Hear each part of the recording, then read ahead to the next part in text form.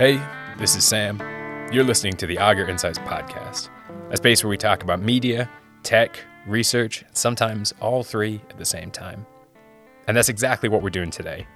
I've just finished speaking with Pam Goldfarb-Liss, the founder of US-based kids research agency LitBrains, Igniting Ideas.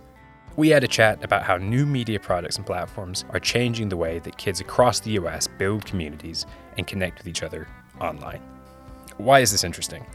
Well, we're only a week into 2023, and there's already been a flurry of conversations around what community means online. A lot of this is coming from the adult space, with conversations about Twitter and Mastodon, but there's some chat about the kids and youth spaces going on as well, namely about the role of the metaverse and what that means for young people in their lives. But it's also interesting to explore the role of search engines, forums, subreddits, things like that, when it comes to helping bring people, particularly young people, together in interesting ways. I certainly had a great time chatting with Pam about all of these fascinating topics, and I hope you enjoy it just as much as I did.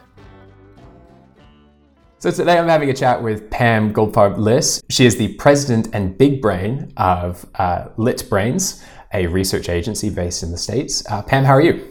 I'm doing great. How are you doing, Sam? Well, thank you very much for sitting down with me today and having this chat. So to start with, right, I know the pandemic is still very fresh in our minds. A lot of people wouldn't have forgotten about those years, but if you could remind me nonetheless, if we look back over the past few years, how were kids in the US specifically using tech, using media products to stay connected over that period? Tech was their whole world, right? Their connection to school, their connection to friends, using FaceTime, with friends. Oftentimes they had those little watch parties that became very hip during the pandemic, but it was a good way to sort of watch a movie together, do the things that they would do in person, because they can't be in person. So it was connecting. It was sort of taking, I think, that platform from video games. They were doing that even before the pandemic, where they would, play a video game, and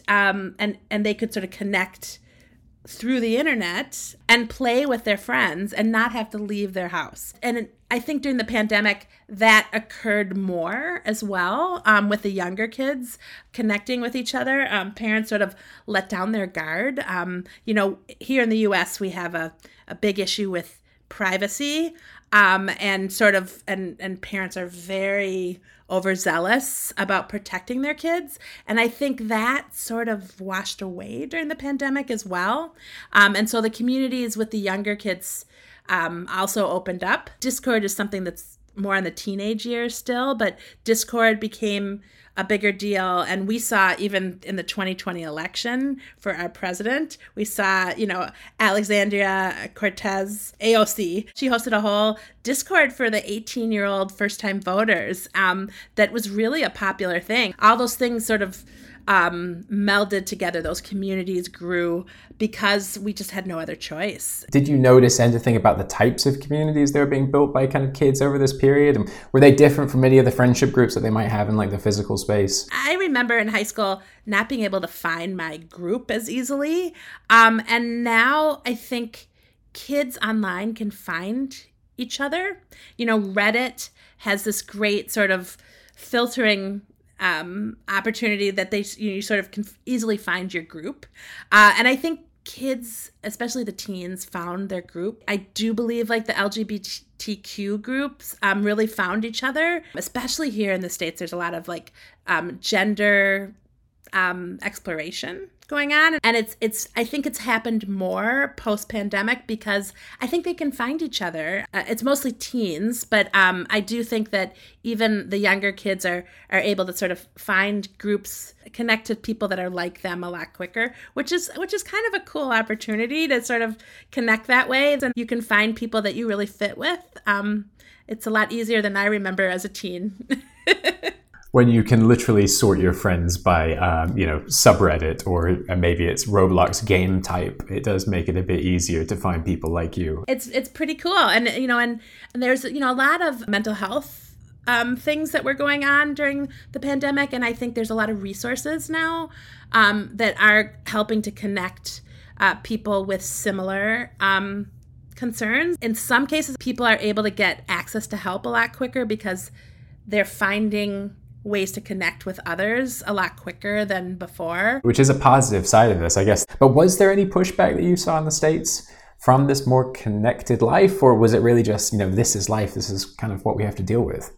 I think it was. I think initially, parents were just so overwhelmed. You just give them that tablet and just go. And so I think there's just a lot less supervision because parents couldn't do it. It was sort of mid-pandemic. I think we all went, whoa, what happened here? Is this good? Is this bad? And I think there's a little bit of pullback. I think there's more sort of a balance going on right now where kids should definitely play outside, but this is a necessary evil. Another side of this is the metaverse. Buzzword, I know, but you can look at the metaverse as an extension of 2 years online. Everyone's been spending time on Fortnite. From the game, it has become a space to hang out, to do silly dances, to collect clothing through skins. You can kind of see how the metaverse evolved out of what we've been through over the past few years, kind of going forward. I didn't know your thoughts on kind of if you saw any interesting things happening with US kids in this space, if it's something that they're thinking about and talking about, or is this just like an industry thing? To answer your question twofold, it definitely is still an industry thing, but I think it's one of those things, if you build it, they will come. It's growing. And I think the kids see the experience as an important thing because the kids have already been doing this. I know my daughter, who's 13, is already sort of, since she's been 8 or 9, she's been doing things where she plays all sorts of different games. It's the metaverse. They get different, they buy different things that literally cost money. So they've already been sort of, from a kid perspective, I think, training for this metaverse that's coming. And I think we as adults are going to be more shocked than the kids. It's a hard one because I think on one side people look at it and they go, it feels a bit predatory. It's brands taking advantage of kids and they're taking their money through little transactions. They don't really have any translation into the real world. If you buy a skin in Fortnite, that isn't a thing you own. It's just a bit of code they're allowing you to use. But at the other side of this, you can have conversations where you say, because you can experience a concert in Roblox, if a kid somewhere in Wyoming isn't able to get to whatever, the local place where George Ezra is playing, like at least they can have this experience, then take part in this conversation. So there's a nice balance, I think, going on there, which is kind of really interesting to unpack. I would argue that we as adults have also seen that change too, because a lot of us have moved from urban centers where it's expensive to live to bedroom communities or rural communities. And now we're going to be able to get some of the great things that we got living in urban communities. I've talked to a lot of kids who are going to Broadway plays because they're watching them on YouTube, right? Bringing that into the metaverse. How cool is that? They're getting culture, Pam, thank you so much. So tell me a bit more about LitBrains. What are you doing next? What else are you involved in right now? I've been doing this for 30 years.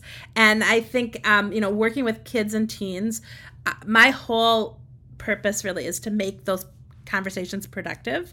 And while I love doing it, I want to sort of spread the word and help others learn how to have productive conversations with kids and teens because they're so darn interesting. So I have started something called Mission Kid Possible, which teaches professionals in research, mostly, how to have those productive conversations. And the Mission Kid Possible is a learning website.